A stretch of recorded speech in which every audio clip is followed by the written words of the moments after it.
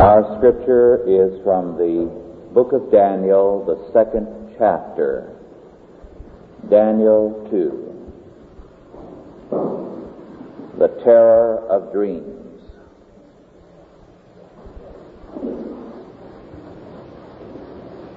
And in the 2nd year of the reign of Nebuchadnezzar, Nebuchadnezzar dreamed dreams, wherewith his sleep was troubled, and his sleep brake from him. Then the king commanded to call the magicians, the astrologers, the sorcerers, the Chaldeans, for to show the king his dreams. So they came and stood before the king. And the king said unto them, I have dreamed a dream, and my spirit was troubled to know the dream. Then spake the Chaldeans to the king in Syriac, O king, live forever. Tell thy servants the dream, and we will show the interpretation. The king answered and said to the Chaldeans, The thing is gone from me. If ye will not make known unto me the dream with the interpretation thereof, ye shall be cut in pieces, and your houses shall be made a dunghill. But if ye show the dream and the interpretation thereof, ye shall receive of me gifts and rewards and great honor. Therefore show me the dream and the interpretation thereof. They answered again and said, Let the king tell his servants the dream, and we will show the interpretation of it. The king answered and said, I know of certainty that ye would gain the time, because ye see the thing is gone from me. But if ye will not make known unto me the dream, there is but one decree for you. For ye have prepared lying and corrupt words to speak before me till the time be changed. Therefore tell me the dream, and I shall know that ye can show me the interpretation thereof. The Chaldeans answered before the king and said, There is not a man upon the earth that can show the king's matter. Therefore there is no king, lord, nor ruler that asketh such things at any magician or astrologer or Chaldean. And it is a rare thing that the king requireth. And there is none other that can show it before the king except the gods whose dwelling is not with flesh. For this cause the king was angry and very furious, and commanded to destroy all the wise men of Babylon. And the decree went forth that the wise men should be slain, and they sought Daniel and his fellows to be slain. Then Daniel answered with counsel and wisdom to Arioch, the captain of the king's guard, which was gone forth to slay the wise men of Babylon. He answered and said to Arioch, the king's captain, Why is the decree so hasty from the king? Then Arioch made the thing known to Daniel. Then Daniel went in and desired of the king that he would give him time, and that he would show the king the interpretation. Then Daniel went to his house and made the thing known to Hananiah, Mishael, and Azariah his companions, that they would desire mercies of the God of heaven concerning this secret, that Daniel and his fellows should not perish with the rest of the wise men of Babylon. Then was the secret revealed unto Daniel in a night vision. Then Daniel blessed the God of heaven. Daniel answered and said, Blessed be the name of God forever and ever, for wisdom and might are his. And he changeth the times and the seasons. He removeth kings and setteth up kings. He giveth wisdom unto the wise, and knowledge to them that know understanding. He revealeth the deep and secret things. He knoweth what is in the darkness, and the light dwelleth with him. I thank thee and praise thee, O thou God of my fathers, who hast given me wisdom and might, and hast made known unto me now what we desired of thee. For thou hast now made known unto us the king's matter. Therefore Daniel went in unto Arioch, whom the king had ordained to destroy the wise men of Babylon. He went and said thus unto him, Destroy not the wise men of Babylon. Bring me in before the king, and I will show unto the king the interpretation. Then Arioch brought in Daniel before the king in haste, and said thus unto him, I have found a man of the captives of Judah, that will make known unto the king the interpretation. The king answered and said to Daniel, whose name was Belteshazzar, Art thou able to make known unto me the dream which I have seen, and the interpretation thereof? Daniel answered in the presence of the king, and said, The secret which the king hath demanded cannot the wise men, the astrologers, the magicians, the soothsayers show unto the king. But there is a God in heaven that revealeth secrets, and maketh known the king to the king Nebuchadnezzar, what shall be in the latter days? Thy dream and the visions of thy head upon thy bed are these. As for thee, O king, thy thoughts came into thy mind upon thy bed, what should come to pass hereafter. And he that revealeth secrets maketh known to thee what shall come to pass. But as for me, this secret is not revealed to me for any wisdom that I have more than any living, but for their sakes that shall make known the interpretation to the king, and that thou mightest know the thoughts of thy heart. Thou, O king, sawest, and behold, a great image. This great image, whose brightness was excellent, stood before thee, and the form thereof was terrible. This image's head was of fine gold, his breast and his arms of silver, his belly and his thighs of brass, his legs of iron, his feet part of iron and part of clay. Thou sawest till that a stone was cut out without hands, which smote the image upon his feet, that were of iron and clay, and brake them to pieces. Then was the iron, the clay, the brass, the silver, and the gold broken to pieces together, and became like the chaff of the summer threshing floors. And the wind carried them away, and no place was found for them. And the stone that smote the image became a great mountain and filled the whole earth. This is the dream, and we will tell the interpretation thereof before the king. Thou, O king, art a king of kings, for the God of heaven hath given thee a kingdom, power, and strength, and glory. And wheresoever the children of men dwell, the beasts of the field and the fowls of the heaven hath he given into thine hands, and hath made thee ruler over them all. Thou art this head of gold.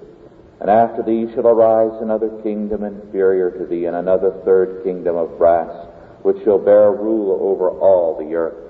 And the fourth kingdom shall be strong as iron, for as much as iron breaketh in pieces, and subdueth all things, and as iron that breaketh all these shall it break in pieces and bruise. And whereas thou sawest the feet and toes part of potter's clay, and part of iron, the kingdom shall be divided, but there shall be in it of the strength of the iron, for as much as thou sawest the iron mixed with miry clay. And as the toes of the feet were part of iron and part of clay, so the kingdom shall be partly strong and partly broken or brittle. And whereas thou sawest iron mixed with miry clay, they shall mingle themselves with the seed of men. But they shall not cleave one to another, even as iron is not mixed with clay. And in the days of these kings shall the God of heaven set up a kingdom which shall never be destroyed. And the kingdom shall not be left to other people, but it shall break in pieces and consume all these kingdoms, and it shall stand forever. For as much as thou sawest that the stone was cut out of the mountain without hands, and that it brake in pieces the iron, the brass, the clay, the silver, and the gold, the great God hath made known to the king what shall come to pass hereafter. And the dream is certain, and the interpretation thereof sure. Then the king Nebuchadnezzar fell upon his face and worshipped Daniel, and commanded that they should offer an oblation and sweet odors unto him. The king answered and said unto Daniel, and said, Of a truth it is that your God is a God of gods, and a Lord of kings, and a revealer of secrets, seeing thou couldst reveal this secret. Then the king made Daniel a great man, and gave him many great gifts, and made him ruler over the whole province of Babylon, and chief of the governors over all the wise men of Babylon. Then Daniel requested of the king, and he set Shadrach, Meshach, and Abednego over the affairs of the province of Babylon. But Daniel sat in the gate of the king. This chapter is a very timely one in that it speaks to problems of our day and the pretensions of our age. It is hard for us to imagine the immensity of the power and wealth of Nebuchadnezzar. His was a vast empire that ruled over the civilized world and controlled, through trade, much of the world beyond his borders. The dream of his empire was to create a one world without God, a one world paradise based upon humanistic hopes. For this reason, the various conquered people were broken up and scattered throughout the empire, that they might lose their racial and linguistic identities, and being merged into the peoples might become ultimately all of one racial and linguistic allegiance, an integrated world empire. Nebuchadnezzar's power was total power. He could give the word, and any group of people could be wiped out overnight. He could say the word, and a city could be leveled to the ground. He could command it, and vast buildings and cities could be erected out of nothingness. His wealth was beyond imagination. Moreover, his position in terms of Babylonian thinking was a very profoundly religious one.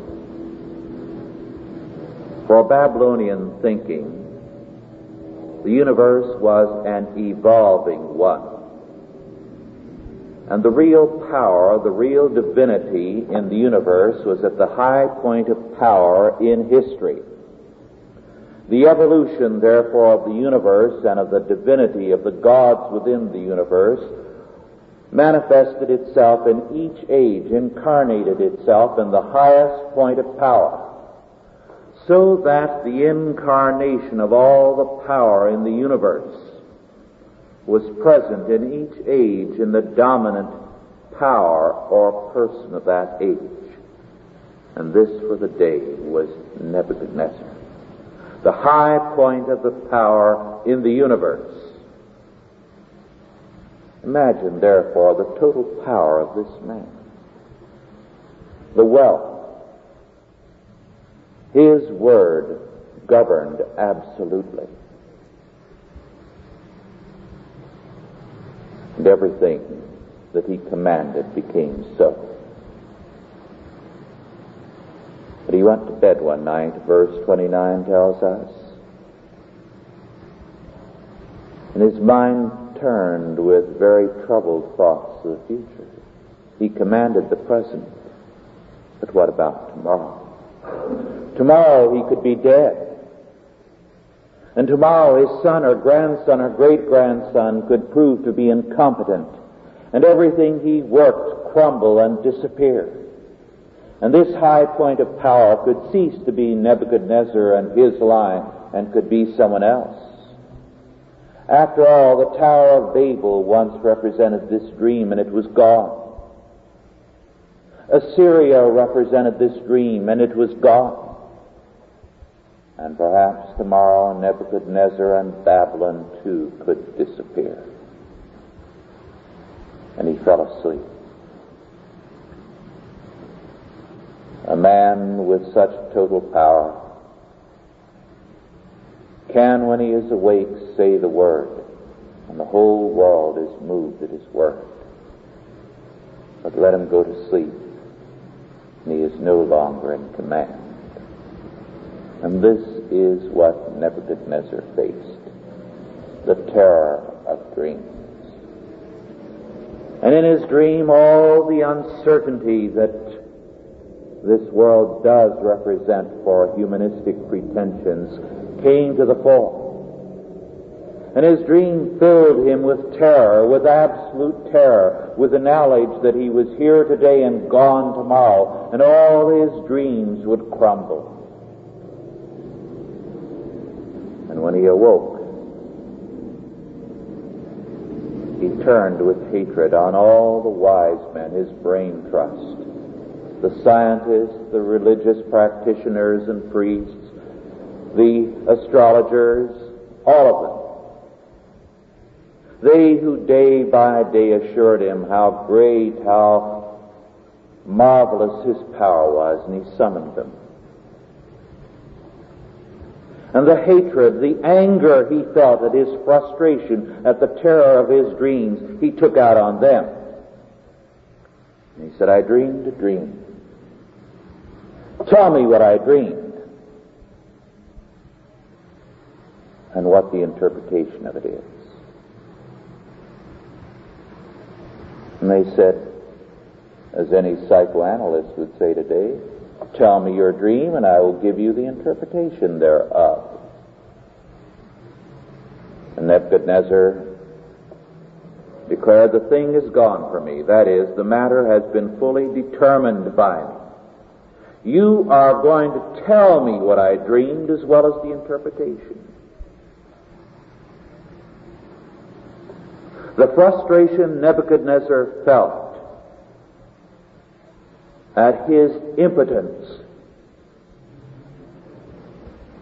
he now vented upon these men.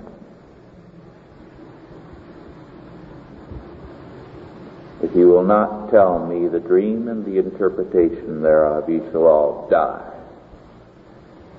What good is a brain trust? What good is my dream of an empire, a one-world paradise?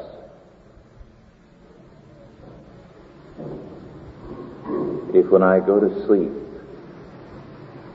a nightmarish terror can overwhelm me. If the threat of death for my dreams and myself and my empire can overwhelm me. And if I am to die, then you too are going to die. If you do not tell me, he said, you shall perish. At this point, they talked back to him. After all, they'd been sentenced to death, so it was safe. They couldn't lose any more. It is a rare thing, an unreasonable thing that the king requireth, and there is none other that can show it before the king except the gods, whose dwelling is not with flesh.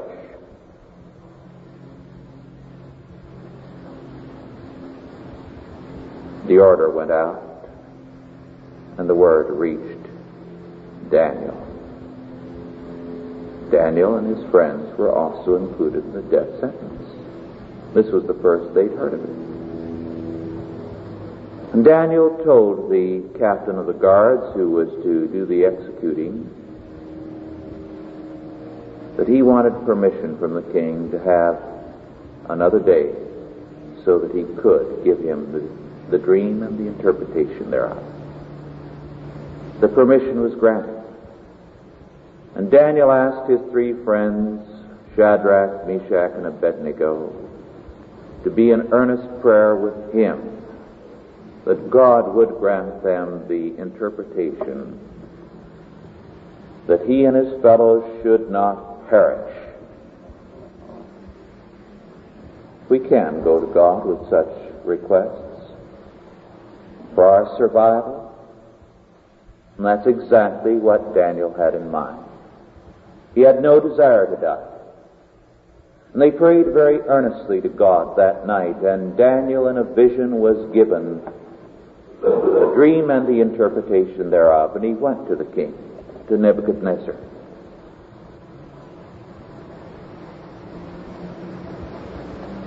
And he spoke to him.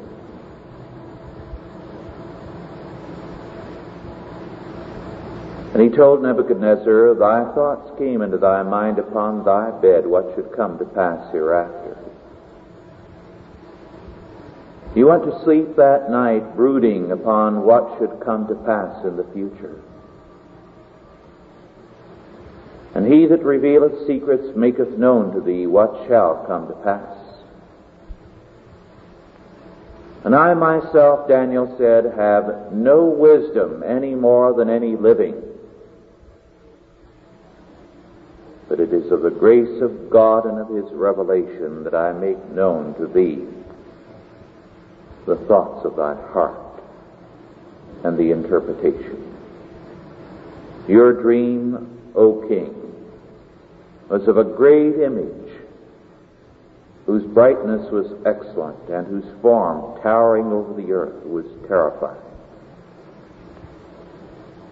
And the head of the image was of fine gold, his breasts and his arms of silver, his belly and his thighs of brass, and his legs of iron, and his feet part of iron and part of clay. And as you saw this fearful and terrifying image dominating the whole earth, you saw a stone, a rock, cut without hands, rise and smite the image and shatter it to dust, so that it came as the chaff of the summer threshing floor, and the wind carried them away, that no place was found for them. And this stone, this rock, grew and grew and became a great mountain and filled the whole earth. This is the dream, and we will tell the interpretation thereof before the king. This image, this great figure, said Daniel,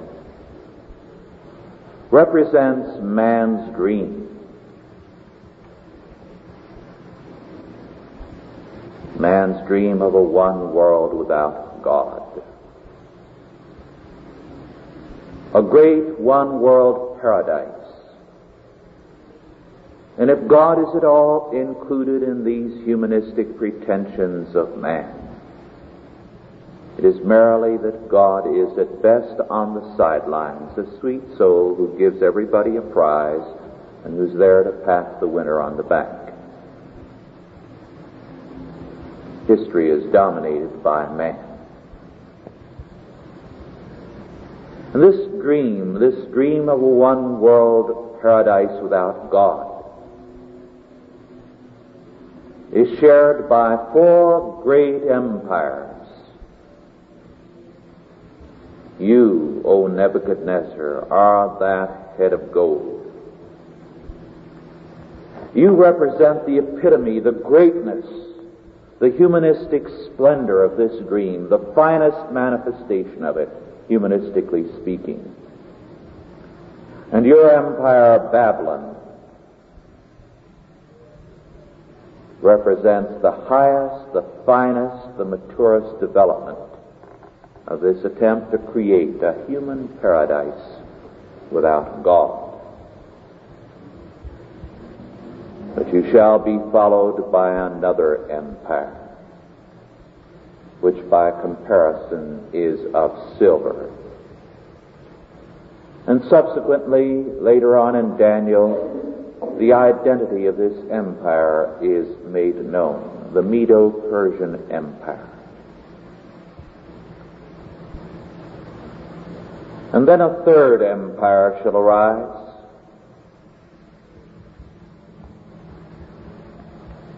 comparable to brass in relationship to the other two.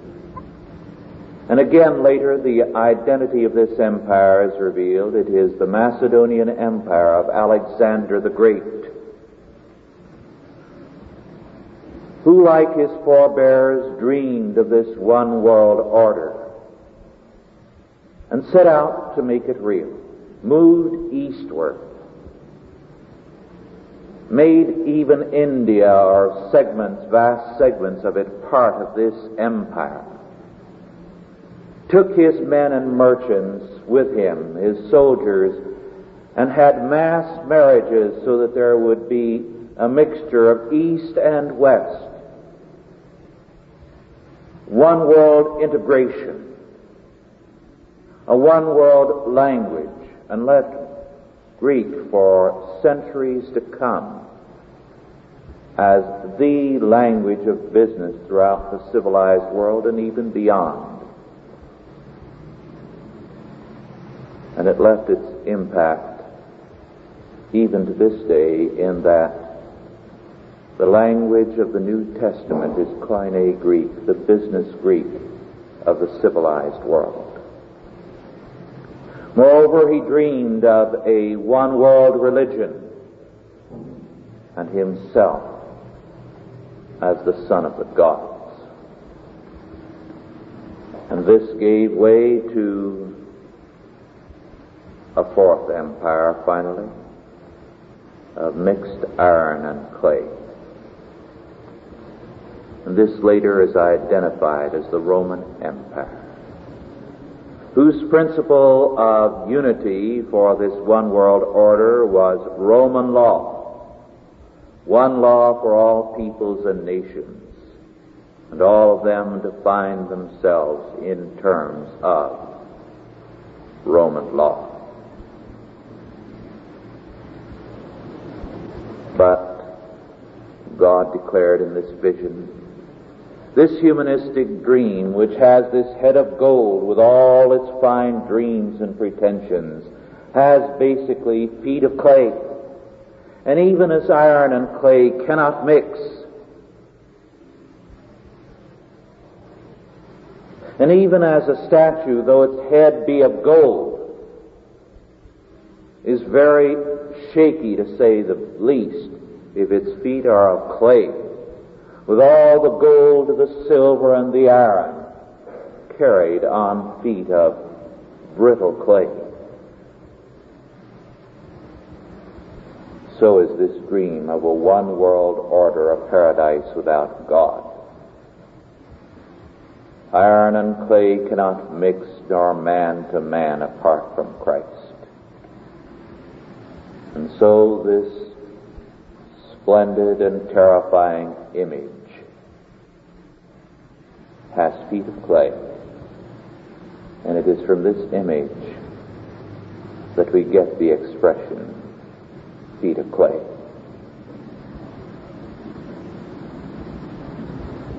But a fifth empire shall arise. A stone not made of hands, or a rock not made of hands. The rock of ages, Jesus Christ.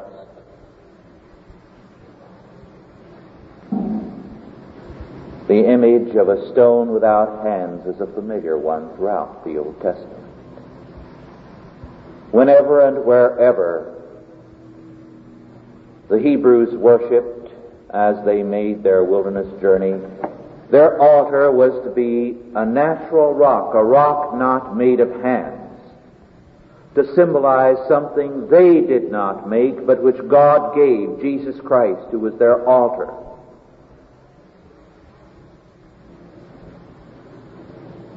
And thus the rock that was to destroy this one world order is Jesus Christ, who grows and grows and grows until he covers the earth.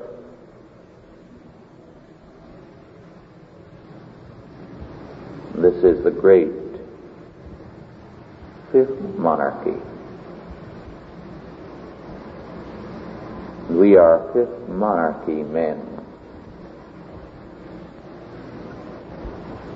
citizens of the fifth monarchy, which shall overcome the world.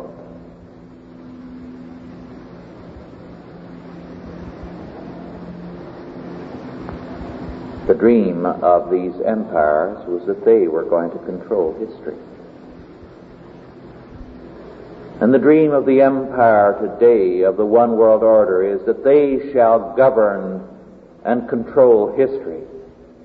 But what this vision portrayed was God as the determiner of all things.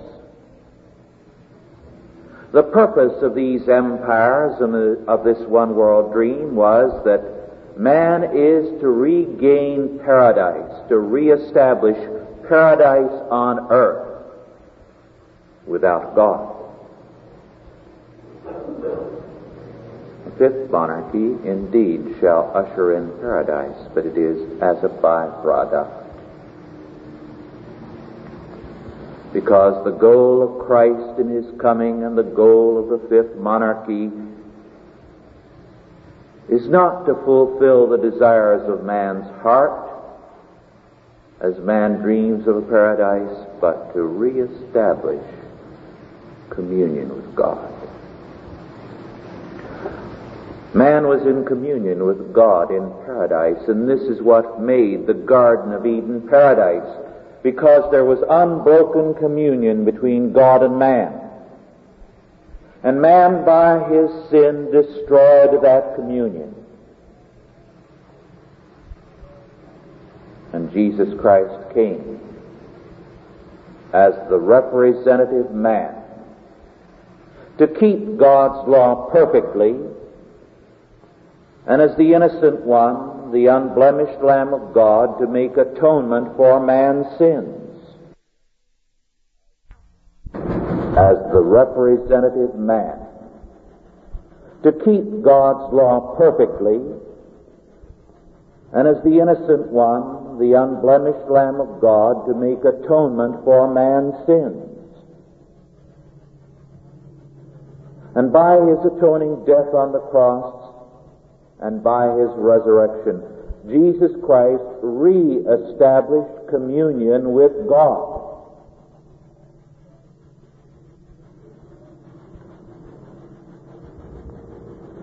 This re-established communion is that which we celebrate in the sacrament of the Lord's table. This is what we declare every time we pray in Jesus' name. The communion has been re-established.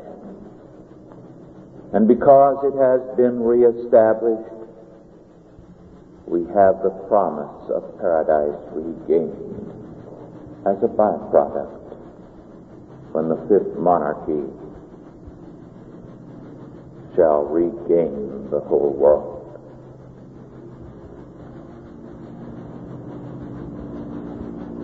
This, then, is the meaning of the vision of Nebuchadnezzar. The humanists, in their dreams of a one-world order, find themselves confronted with the terror of dreams, so that even as they come closer and closer, they believe, to the realization of their dreams, they seek escape from this terror that haunts them more and more. In alcoholism, in narcotics, in sleeping tablets, in LSD, in marijuana, in everything, to escape from themselves, because their every moment is haunted and their sleep tortured by the waiting terror, the knowledge that history is not in their hands and the government is not upon their shoulders, but the government is upon his shoulders, who is the everlasting Father, the Prince of Peace.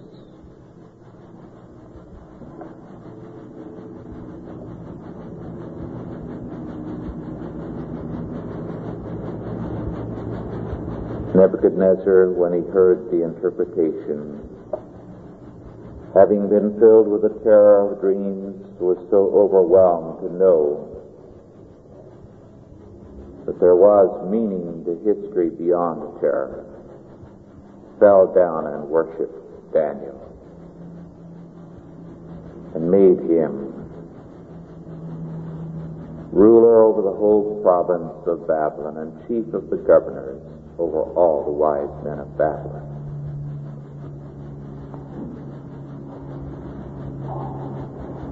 His relief was great, but there was yet no real faith. He had momentarily evaded the problem. He had not answered it. But for us who have escaped from the terror of dreams through Jesus Christ as our Redeemer, there is the blessed assurance that we can take hands off our lives and commit them into His keeping. That we who cannot predestine our tomorrows have the blessed assurance that they are in God's hands, who doeth all things well. Let us pray. Almighty God, our Heavenly Father, we thank Thee that we can commit ourselves into Thy keeping and cast our every care upon Thee, knowing thou carest for us. Give us grace, therefore, our Father, day by day, to walk by faith, to walk in the blessed assurance that thou, Lord, art very near, and thou wilt never leave us nor forsake us. We thank thee, our Father, that our tomorrows are determined not by the wicked conspiracies of men, but by thy throne, by thine omnipotence, and that he who governs all things is our Lord and our Redeemer. Our God, we thank thee. In Jesus' name, amen. Are there any questions now? Yes.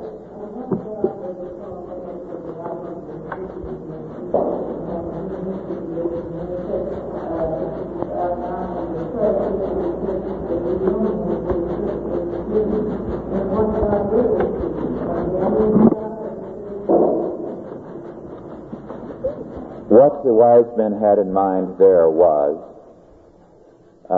this. For them, the gods were the formless powers within the universe, a blind chance or necessity, which was beyond man, which momentarily incarnated itself in the highest point of power, but was ultimately ungovernable as far as the future was concerned. So that for the moment, Nebuchadnezzar represented the highest point of power. But what the gods, these blind forces, were going to do, no man could determine. Now, their word for God was Baalim, the same as we find in the Old Testament in Canaan, Baal worship, B-A-A-L and B-A-A-L-I-M. Now, Baalim doesn't refer necessarily to persons. When we say gods, we think of persons. But Baalim encompassed all the natural forces and powers within nature. And it meant lords, so that it meant the ruling, governing forces within nature. Blind, insentient, impersonal forces. So that when they said the gods, this is what they had in mind.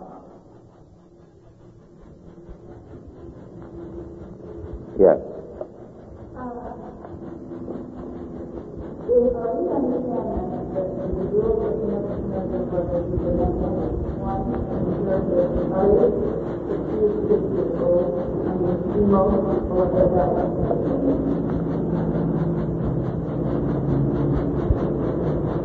Not necessarily.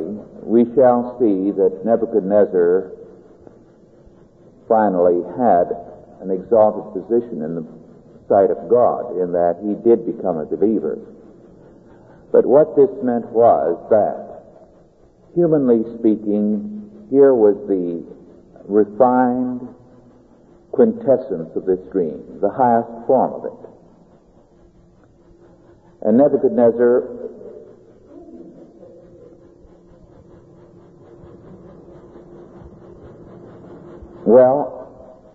humanistically speaking, the idea was, while this dream looks good intellectually, and when you consider it intellectually, it looks like pure gold, a perfect system. As you get down to the reality, its foundation, the feet, it's of clay. So that, in a sense, what God was saying is that all men's pipe dreams about what he plans to do are good in theory. They're good up here at the top, but they don't have a foundation in reality.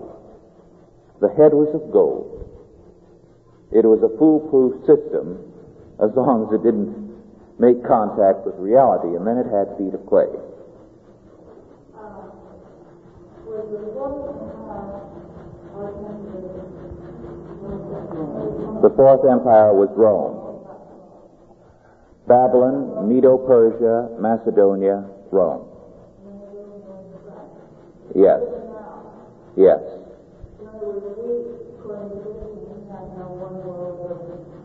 We will come to that. We are told later on in Daniel of the other empires that shall arise to continue this dream. Now, yes.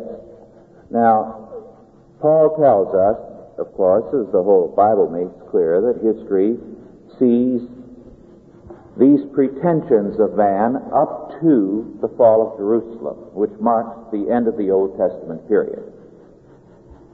And God says in the Old Testament, I will overturn until He comes, whose right it is. So all these empires with their dream of a great humanistic order, God overturns to prepare the way for the coming of Christ. Now, in the New Testament age, which we are in now, the Christian era, these dreams will again take shape. And Paul says in Hebrews that there shall be another great shaking in the latter part of Hebrews 12. The things which are shall be shaken, so that the things which cannot be shaken shall alone remain. So we are now in this second great era of dreams of a one-world paradise apart from God. And we will come to what is said about the shaking of these. Yes.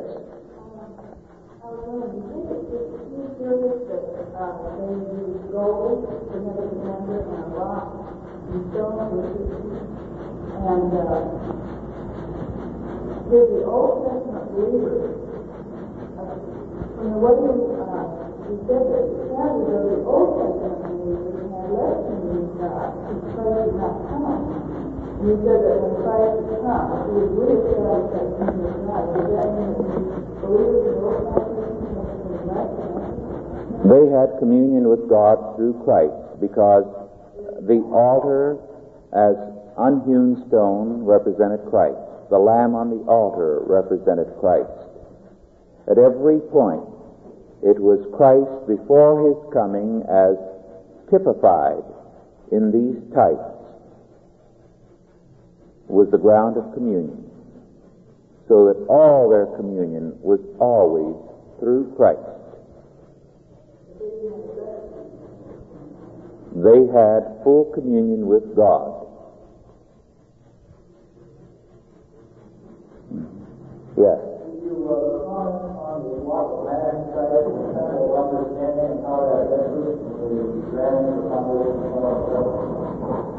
Yes, because it is man's pretension that he can be his own God. He is going to erect the temple. He is going to determine exactly what goes into it. And it is going to be nature, not God.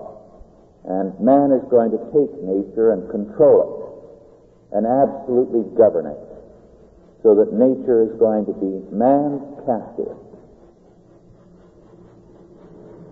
This is the meaning of the temple of understanding.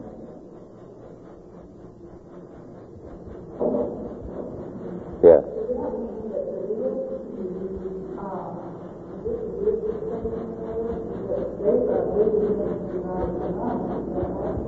Yes. The progression was this in the modern era. To get away from God and His government, they transferred it to nature. Now, there is no such thing as nature, as an entity. Nature is just a collective noun. If you speak of nature, you are personifying the wind and the sun, the moon, the stars. So you cannot speak of nature as a source of anything. Now, they made nature the effective governor and lord and controller of all things. But this was only to transfer it by degrees to man, because Darwin came along and said, well, nature is red in tooth and claw, in effect. nature is just blind chance. So where is the reason, the power, the government in the universe? It is in man. And this was logical. And of course, the Marxists said exactly that is what we're trying to tell you. Man, therefore, must take over and become his own God, the governor of the universe, and absolutely predestine everything.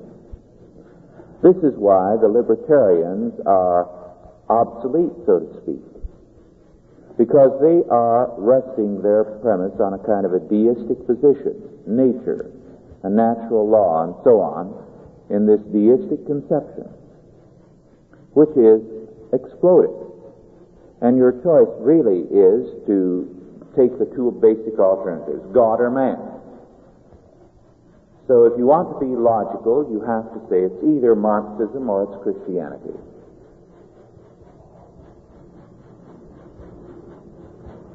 They say, under the Marxist theory, that man will be the creator, but man has not always been created.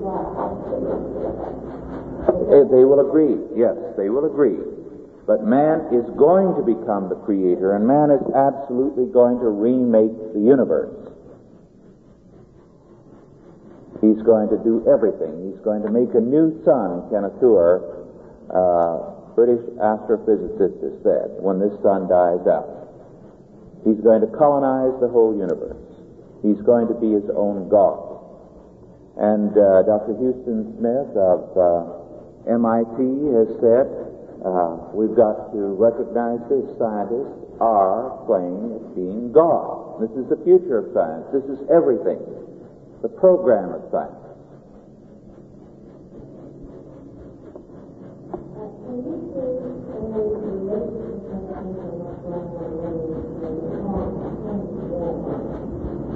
And what is going on what? No, the significance of that is entirely oil. And the Soviet Union is simply using the Arabs in order to close the whole of the Middle East and its oil to the Western nations. This is the issue. And even though the Israeli government was actually closer to the Soviet Union in terms of strategy, they decided in favor of the Arab countries, and so they are using them.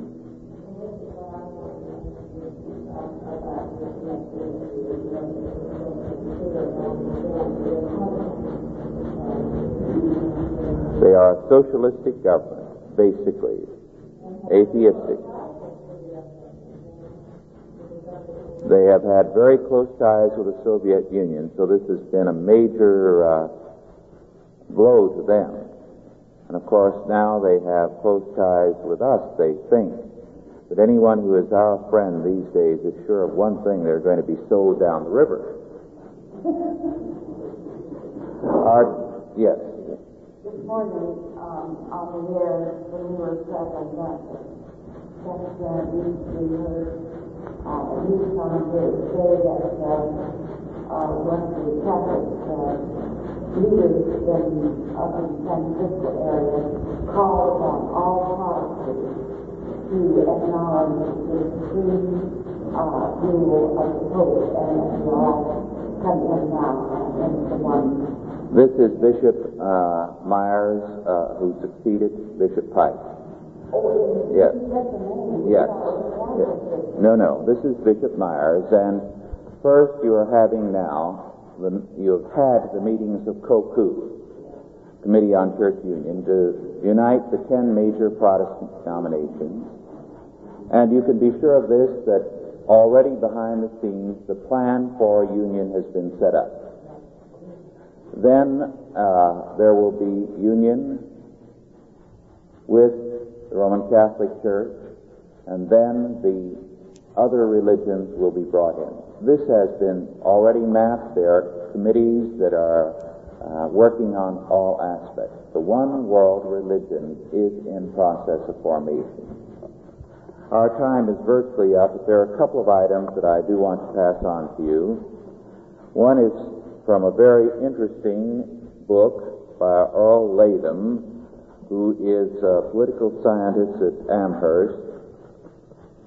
The book is The Communist Controversy in Washington from the New Deal to McCarthy. Now, for a liberal, the book is very interesting, and he doesn't deny the communist conspiracy. He gives, at some points, not as good an account as a conservative would.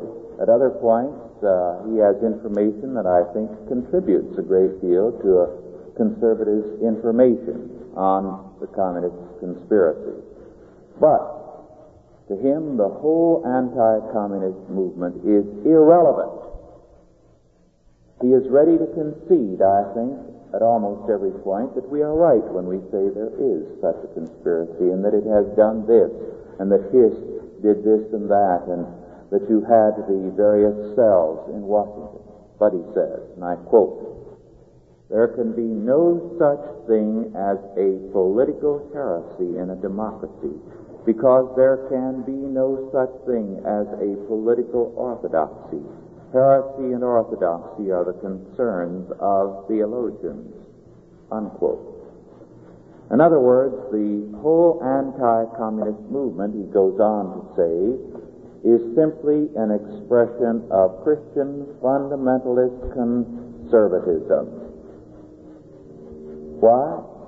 We believe there's a right and a wrong, that there are absolute standards.